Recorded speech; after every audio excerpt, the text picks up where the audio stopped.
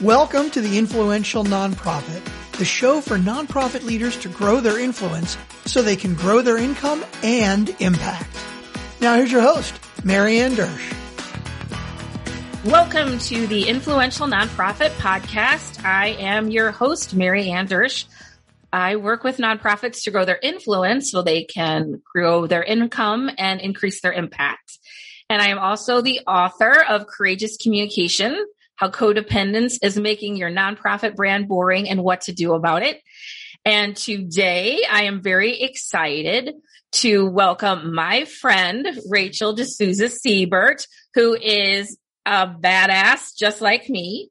Welcome, Rachel. Thank you. And thank you for having me today. You're welcome. So I've known Rachel for a few years and I've read her. I looked at your bio on the website. I knew you worked with Habitat for Humanity, and then you worked for a local language immersion charter school here in fundraising. And then in 2015, you started Gladiator Consulting.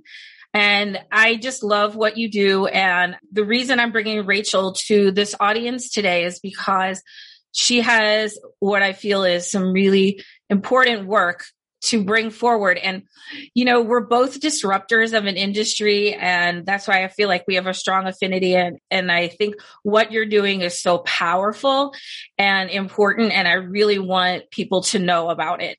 And so let's get started there. Tell me just about sort of your path to how you got where you are and what were the catalysts for those things. Yeah, definitely. Thank you. And thanks for such a warm introduction. So, first of all, I was born and raised in St. Louis, Missouri. This is definitely my home, though my parents immigrated from India back in the 70s. And so for me, it was a really interesting time growing up in this community because, St. Louis, as many know, is a very Black and white community. And my brothers and I grew up here as non-Black people of color. And so definitely from a very young age, I sort of realized, okay, I am the other.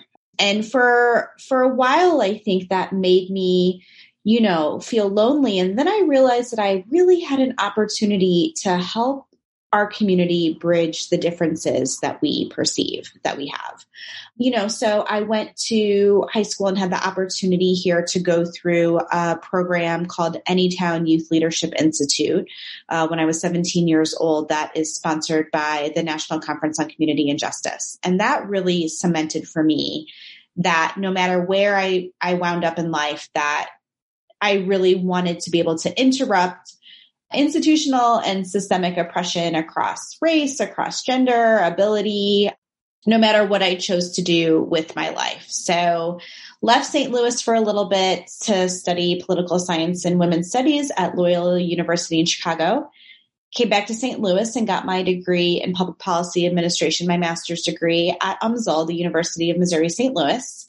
And really decided that my home, at least to get started, would be in the nonprofit world, in fundraising. And as you mentioned, I had the opportunity to start my nonprofit career at Habitat for Humanity St. Louis. So went from working in this internationally recognized behemoth of a nonprofit to then pivoting and working with a very local, small grassroots charter school serving the city of St. Louis. And in 2015, I had my second child and really had the opportunity to take a step back and think about what I wanted to do next. And as I looked at the nonprofit sector, in St. Louis, there were things for me that kept coming up and really these themes where, you have people who are trying to do life-changing, systems-changing work with pennies. They have people that have passion, but they don't necessarily have the skill or the networks. They're so focused on mission that they wind up, while they're able to reduce some harm, they really aren't able to change systems and to solve the problems, that they're really seeking to sort of figure out. And I wound up founding Gladiator with this idea that we have an opportunity to bring power back to our nonprofit organizations to think differently about how we use our resources, how we leverage our talent, how we collaborate, how we bust silos, how we challenge the power dynamics in philanthropy. And that's really where I have spent time growing my consultancy and my client base over the last 5.5 years. And it's so interesting because when I tell the story of how I got on the path that I was, it goes back to my childhood of being like a later in life child and feeling sort of left out and left behind and less than. And then that is the fuel that I use for, my work. And I see you, I had a visual of you as this little girl, feeling like I don't fit in with this group and I don't fit in with this group and I feel so alone. And then at some point changing that narrative to say, wow, I'm in this ideal position to really build some bridges between communities, especially in this city, as you mentioned, which is, very contained, very siloed. Right. Right. And I think, this might be an overused term, but I really think it is about embracing an abundance mindset. When we focus on what we don't have, it becomes easy to not act or to think that we're the wrong person or we don't have enough resources or enough knowledge.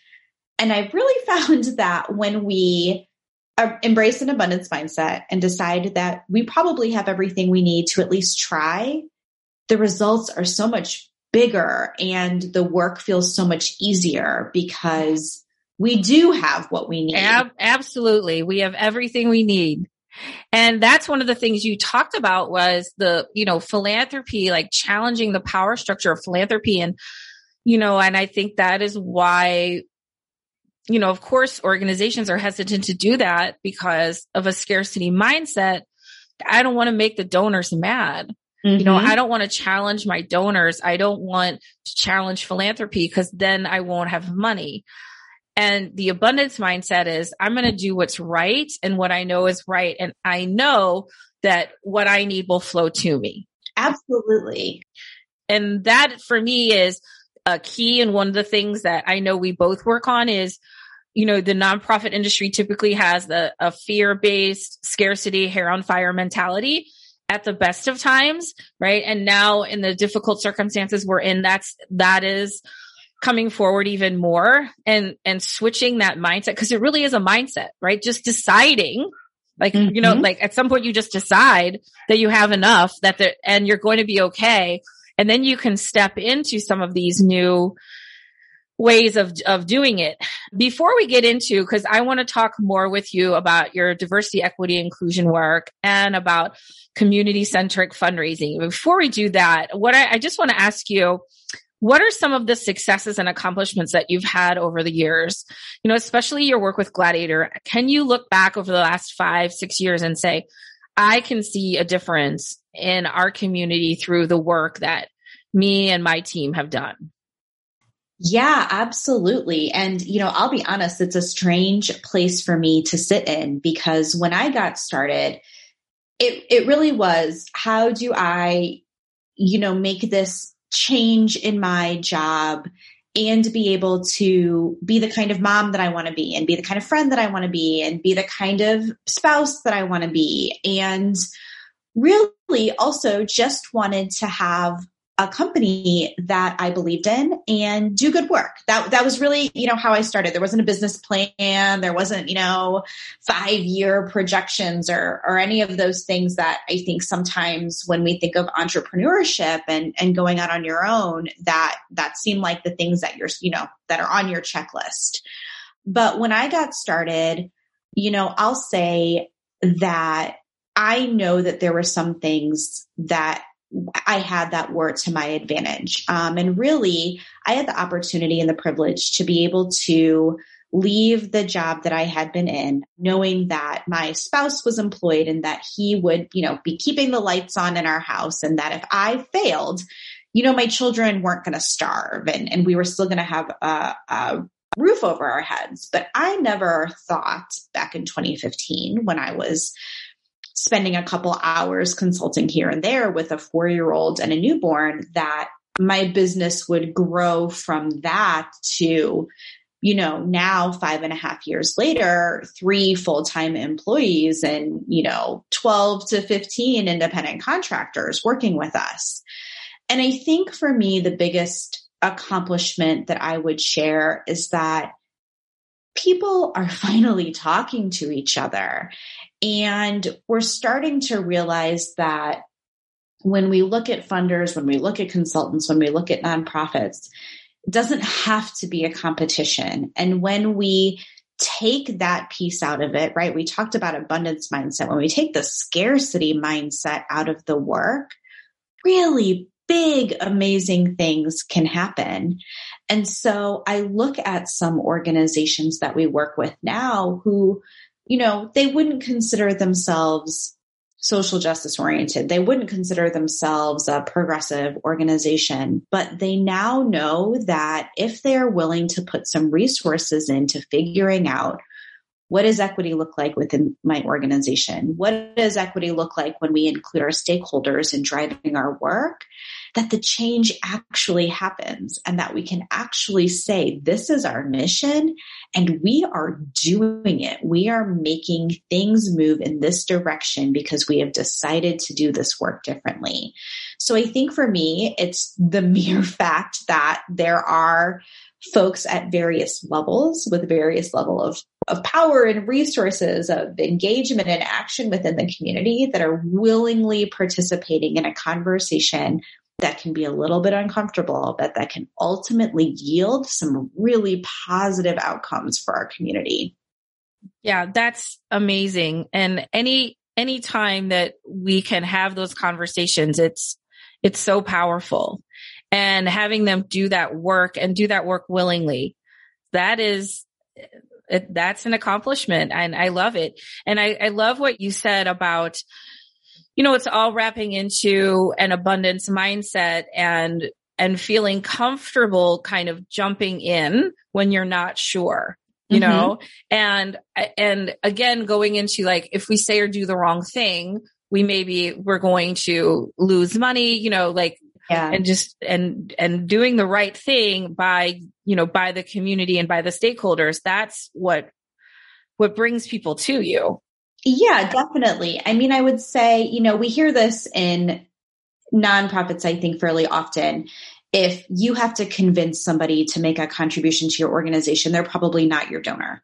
And probably not where you need to spend your time. And I feel that way about this work as well. Like, if you are ready to be uncomfortable, if you are ready to have hard conversations, you find Gladiator Consulting. And if you're not there yet, there are plenty of other places and other organizations that can meet you where you are. And I don't think that means that that's the end. That just means that that's where you are now. And there is always time to grow and to change and to make different decisions. Yep. And I love that. And, that's my whole book is about not convincing. You can't convince people to care. Philanthropy is born of our experiences, and, and our what I call our philanthropic heart comes from our experiences, from childhood and either that something new we want to see in the world or a pain we want to relieve. And you really can't change anyone's philanthropic heart. And trying to convince people to care is just, it wastes so much time and resources. And that's, for me, what makes fundraising hard, right? Is because people are working so hard to convince. And in your work too, like, I'm not going to convince you, hey, you need to do some equity work. Like, when you're ready, I'm here. Absolutely. And, I'll use, if it's okay with you, I have an example of, I think, where this comes up in a really, real way in the St. Louis community. And I think nationally, Ferguson means something to people, right? When we think about Ferguson, we think about the murder of Mike Brown. And out of that, in this region, came the Ferguson Commission, and then came Forward Through Ferguson, the nonprofit organization that is essentially tasked with carrying this work forward.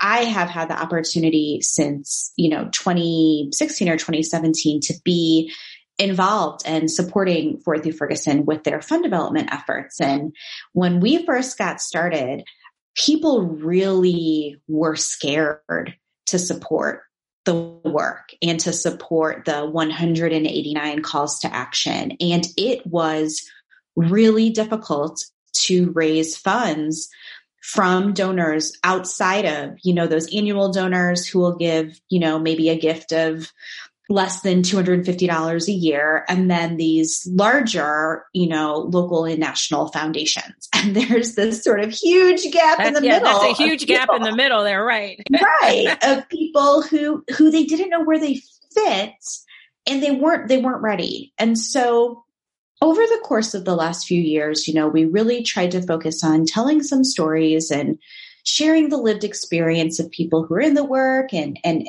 really trying to hold this mirror up to say, everyone has a place here. You gotta get in where you fit in. And, in 2020, when the pandemic hit, together with the executive director of Ford Through Ferguson, we made a really hard decision to pause our fundraising efforts because we are an upstream organization. We are looking at systems and policy, and we knew that the philanthropic community in St. Louis and beyond really needed to focus on some direct services. And so we made the decision to pause.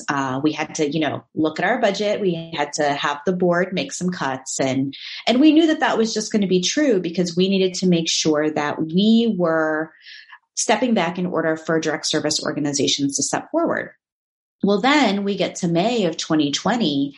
And, we have the spring where you have people like George Floyd and Breonna Taylor and Ahmaud Arbery, among many other Black people who are murdered in a very public, very brutal way. And all of these folks who didn't feel like they had fit in back in 2014 showed up for Ford Through Ferguson in an amazing and overwhelming way. And what I really realized from that is that over the course of, those 5 or 6 years, people learned and they read and they volunteered and they talked to their friends and they paid attention. And when they had the opportunity to get involved, they took it. And, it's unfortunate. I always think of it as bittersweet that those kinds of acts of violence are what ultimately are the opening for folks to get involved or make their first gift. But now we have such an expansive foundation of these people that there isn't a big gap in the middle, right? Those people who didn't know where they fit, they found their place and they are in it. And it is our job now to continue to steward and communicate and teach so that we are able to maintain and grow those supporters. That's amazing. And I feel you around. There's so much destruction, and that brings forth so much goodness and change. And it hurts when it happens that way. And yet we see so many examples in our history of that destruction being the catalyst for the changes. Having said that, what I'd love for you to share a little bit is what is community-centric fundraising and why should nonprofits be adapting this model? Sure. Yeah. So back in 2017, our favorite blogger, Vu Le, who is the author of Nonprofit AF, shared a blog post called The 9 Principles of Community-Centric Fundraising. And that blog post paired with another piece that I read in the Stanford Social Innovation Review called Shifting Philanthropy from Charity to Justice. They really stuck with me, and they really sort of set the foundation for the way that my firm works with clients to raise resources and support for organizations. And what it really boils down to, I think, is this idea that and we know this, right? We've heard this in donor-centric fundraising. Like, we don't want charitable giving to be transactional. We want it to be transformational.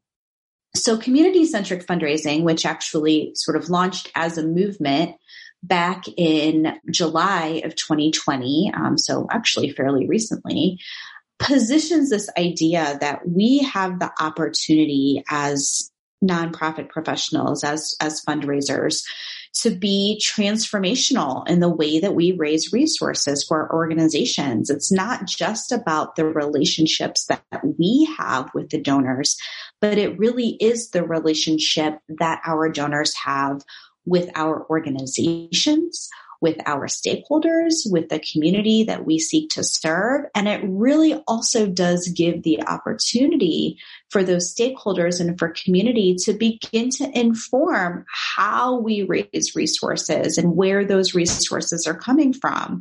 So it's a really exciting time, I think, to be a part of the nonprofit ecosystem, because I think for a long time, for decades, we've really grappled with a power imbalance. And we've really felt like, you hear things about mission drift or about, writing the grants to keep the lights on. And I think with community-centric fundraising, we have the opportunity to put a stake in the ground and to say, look, we are not here to put Band-Aids on things. We are here to shift the way that resources are moved throughout the community.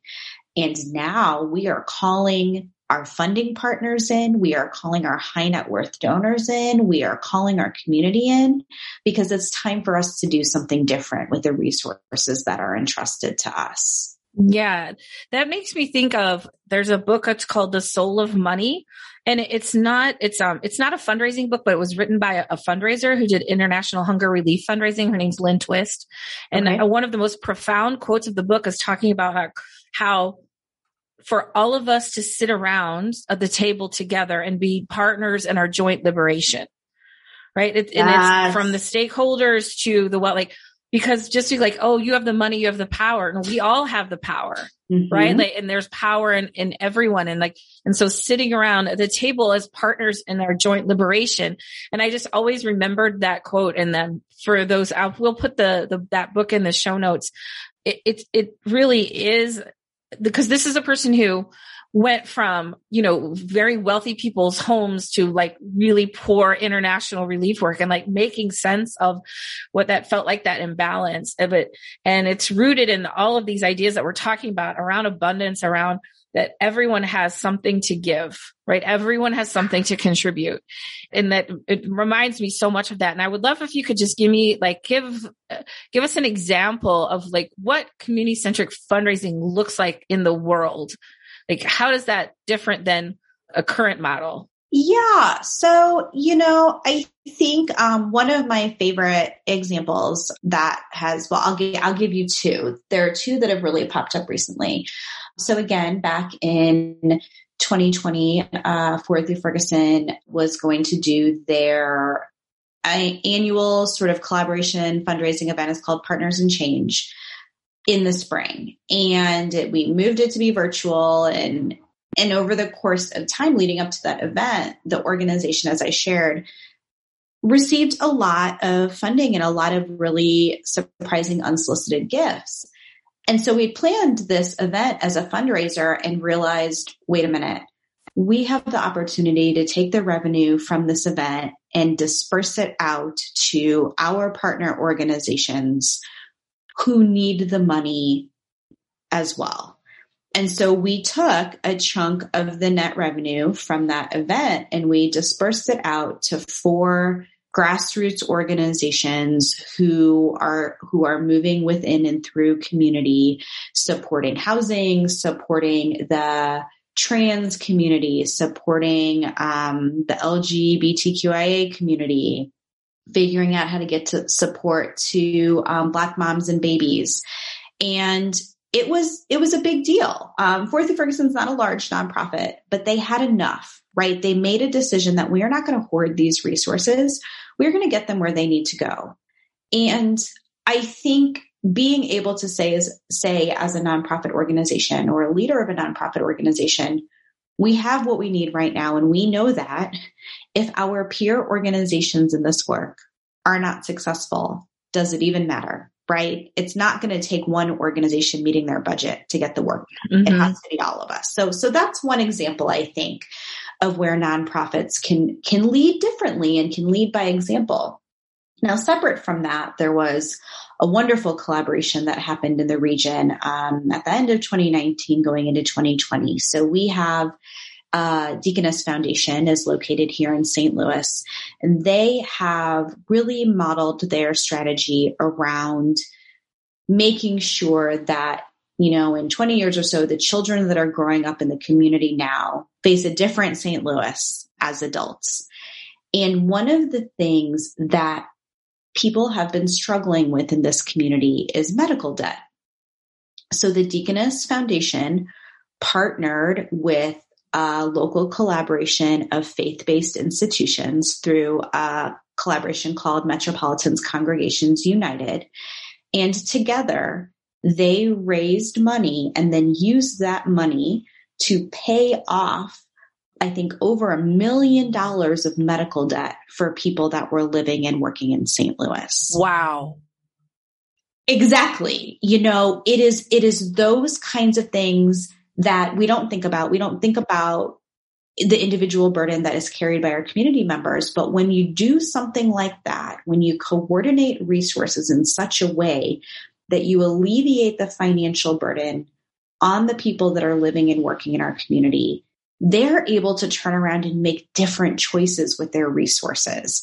And that to me will always stand out as an example of what we can accomplish when we decide that, we can collaborate. We can do things differently. We can be a little risk taking, with the resources. Yes, we can. Yeah. And also we just want to mention that the former president of the Deaconess Foundation, Starsky Wilson, is now head of the Children's Defense Fund. Yes. And so that just speaks to the caliber of the Deaconess Foundation's work and how bold they were in taking a big stand to solve some of these, just chronic issues in our community. And because that's what it takes to solve it.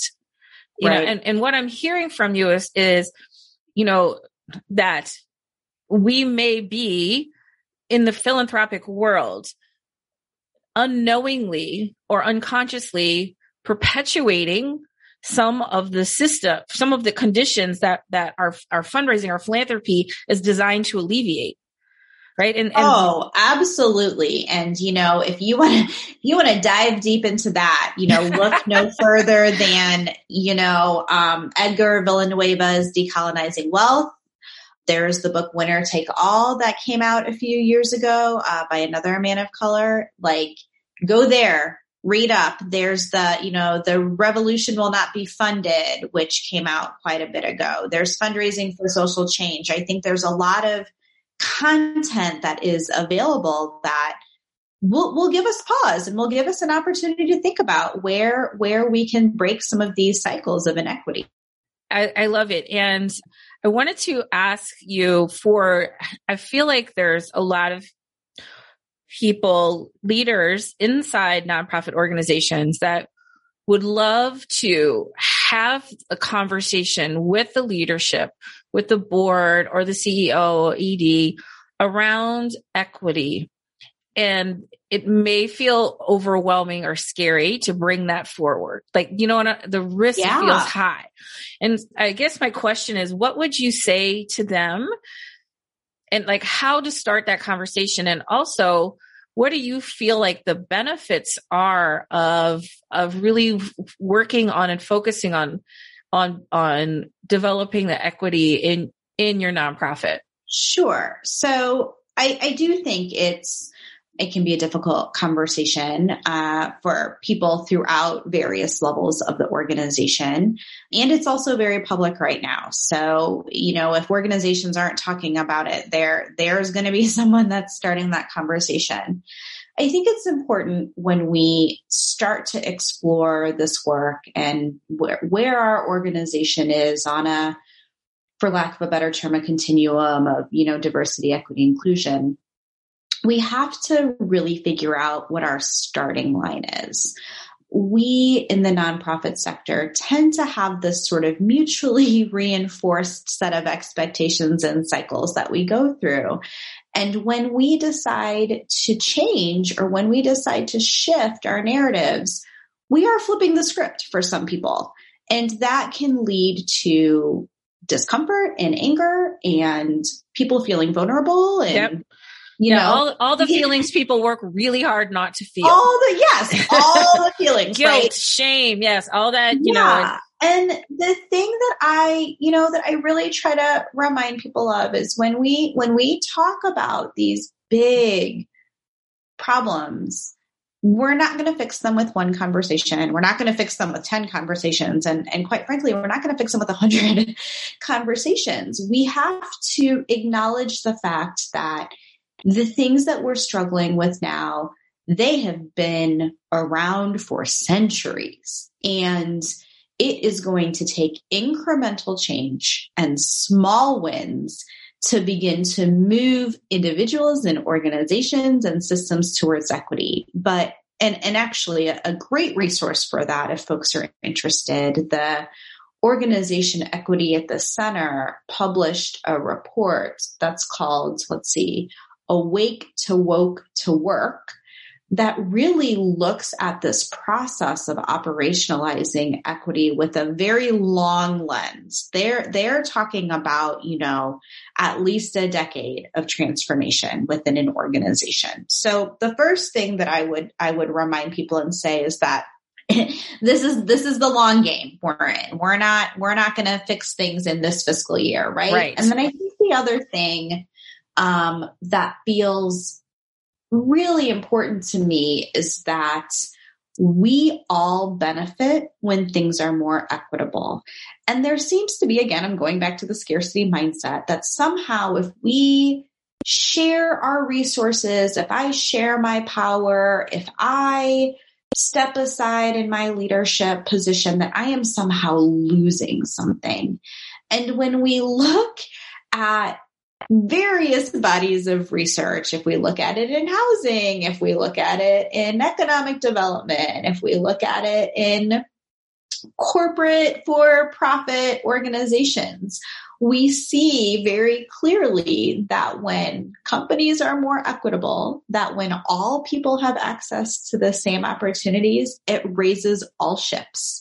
So this idea that we're all somehow playing a zero-sum game, like we need to let it go. We need to hug it and we need to send it on its way, because it's not true. And let's see, I think it was maybe the Kellogg Foundation that recently released a report that's the corporate case for racial equity that will echo some of these things that I shared. When we decide to do the hard work, everybody benefits from it. Yeah. And I confessed a few years ago, and you may have too, before we raised our consciousness around these issues. I mean, we would say, there's only so much money for philanthropy. So you have to get your slice of the pie. And, or there's only so much money. So you gotta get that messaging right. And it's like, there's unlimited money. There's no other industry that's saying there's only so much money, You know what I'm saying? Like Amazon's over there going, oh, there's only so much money for online shopping. No, that is not. But in our industry, it felt like very constrained. Like, oh, we are all struggling for this one, to eat from this one pie. Right. And that's, and I feel like the long-term effect of that was this isolation and this kind of like hoarding of resources, because you feel so, and these are my foster puppies playing in the background, trying to mute myself so you don't hear them. And this is real life, folks. This is how we live. Yes. Yes. Welcome to pandemic times. Yeah. Where we're all coexisting. Yes. And I feel like this is the dismantling of that philosophy, along with so many other things in our society. So it makes sense of the rising of something like community-centric fundraising, because I feel like right now in our society, we're really looking for a new way, a better way. And in the COVID, what it did was it really stripped bare some of the inequities that people have known about, people of color and in our world have known about for centuries, and now it became more apparent to people.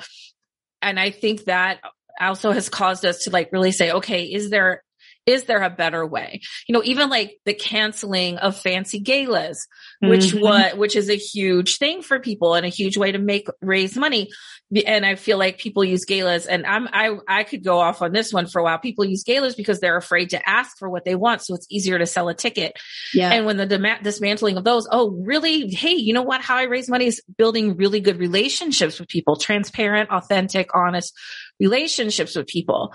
And, like, you know what I'm saying? So a lot of this caused us to question, like, wait, do I really need to put those resources into that? What I really want to do is build strong relationship. Is a gala the best way? Absolutely. Yeah. Absolutely. And the thing, I love a good party. Don't get me wrong. Me too. I do.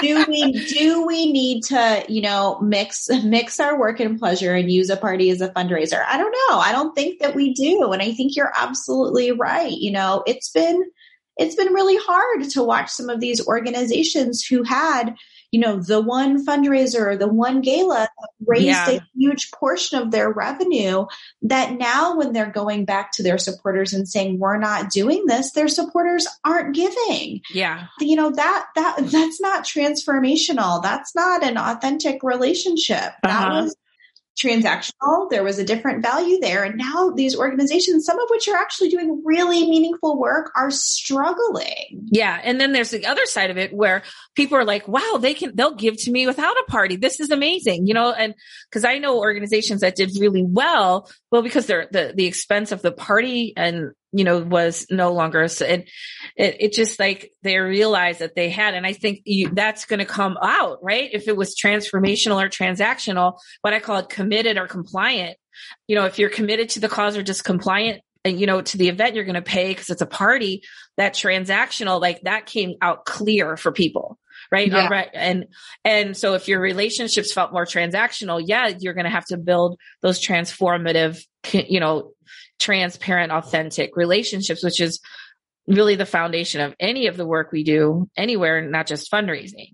Absolutely. And I think we've both touched on this, but I think that then it requires you to be vulnerable.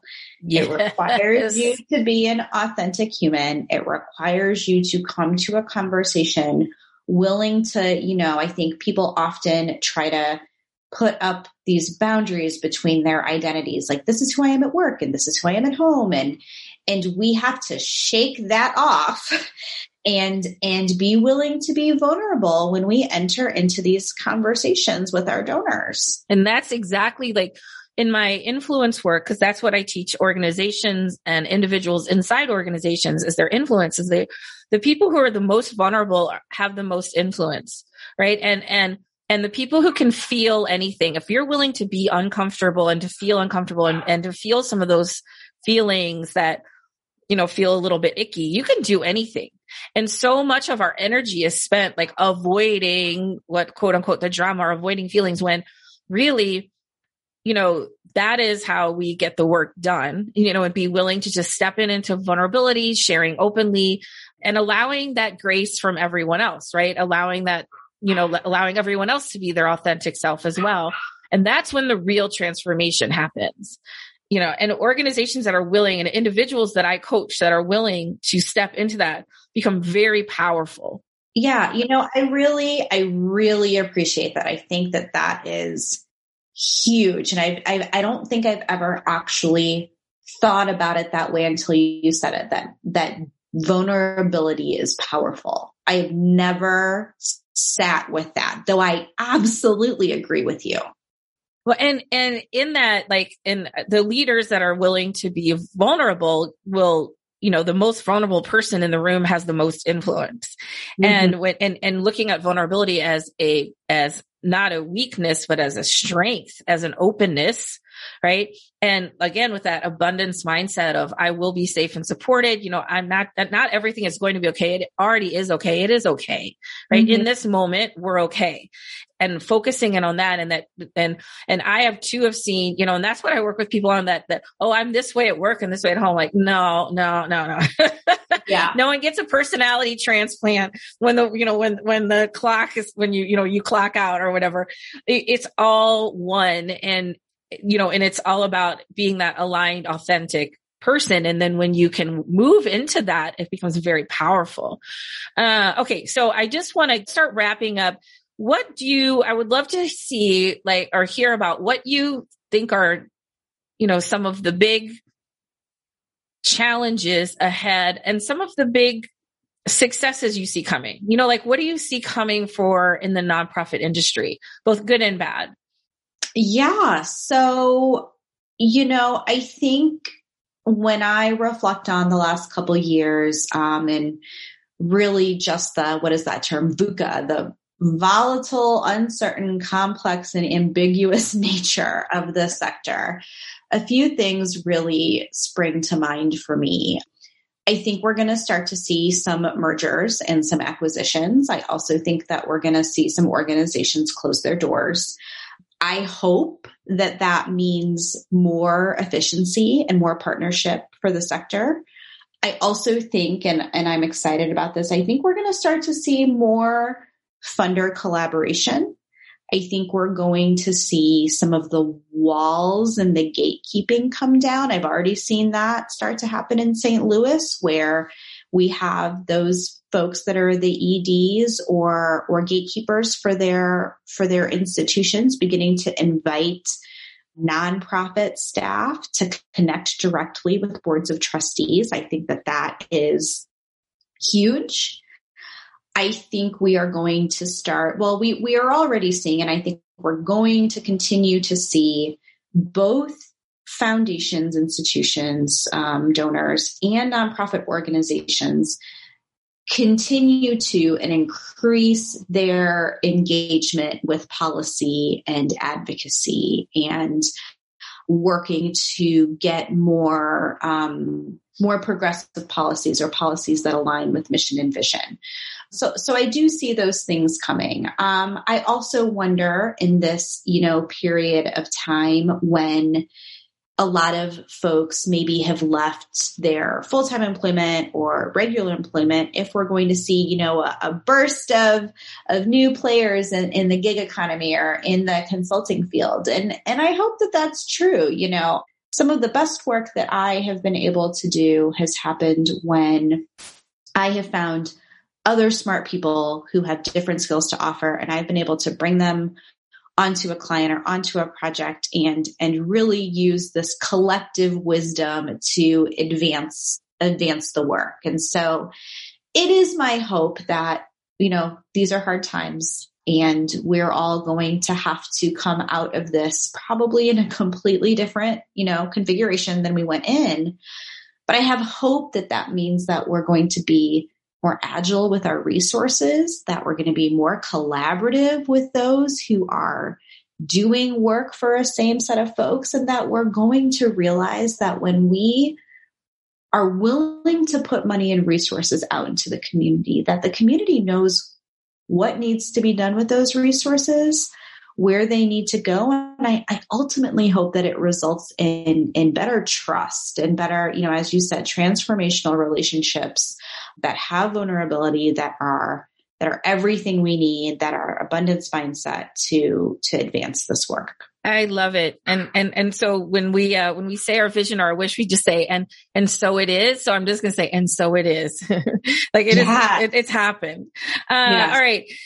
I want to say, from my heart, I love you. I love your work. I love your trueness to yourself and your boldness to really speak the unspoken, especially in our community that's gone for a very long time without really speaking a lot about many things, right? Yeah. And so I want to thank you for that. And I have one final question, and it's a little more lighthearted. So I love three things. I love Diet Cokes, extra large Diet Cokes, ultra high heels, and short karaoke rotations, right? Yeah. So this is in honor of my coach. Her name's Michelle Villalobos, and she does this at the end of her podcast. And I asked her if I could do this as well, because it's perfect for me.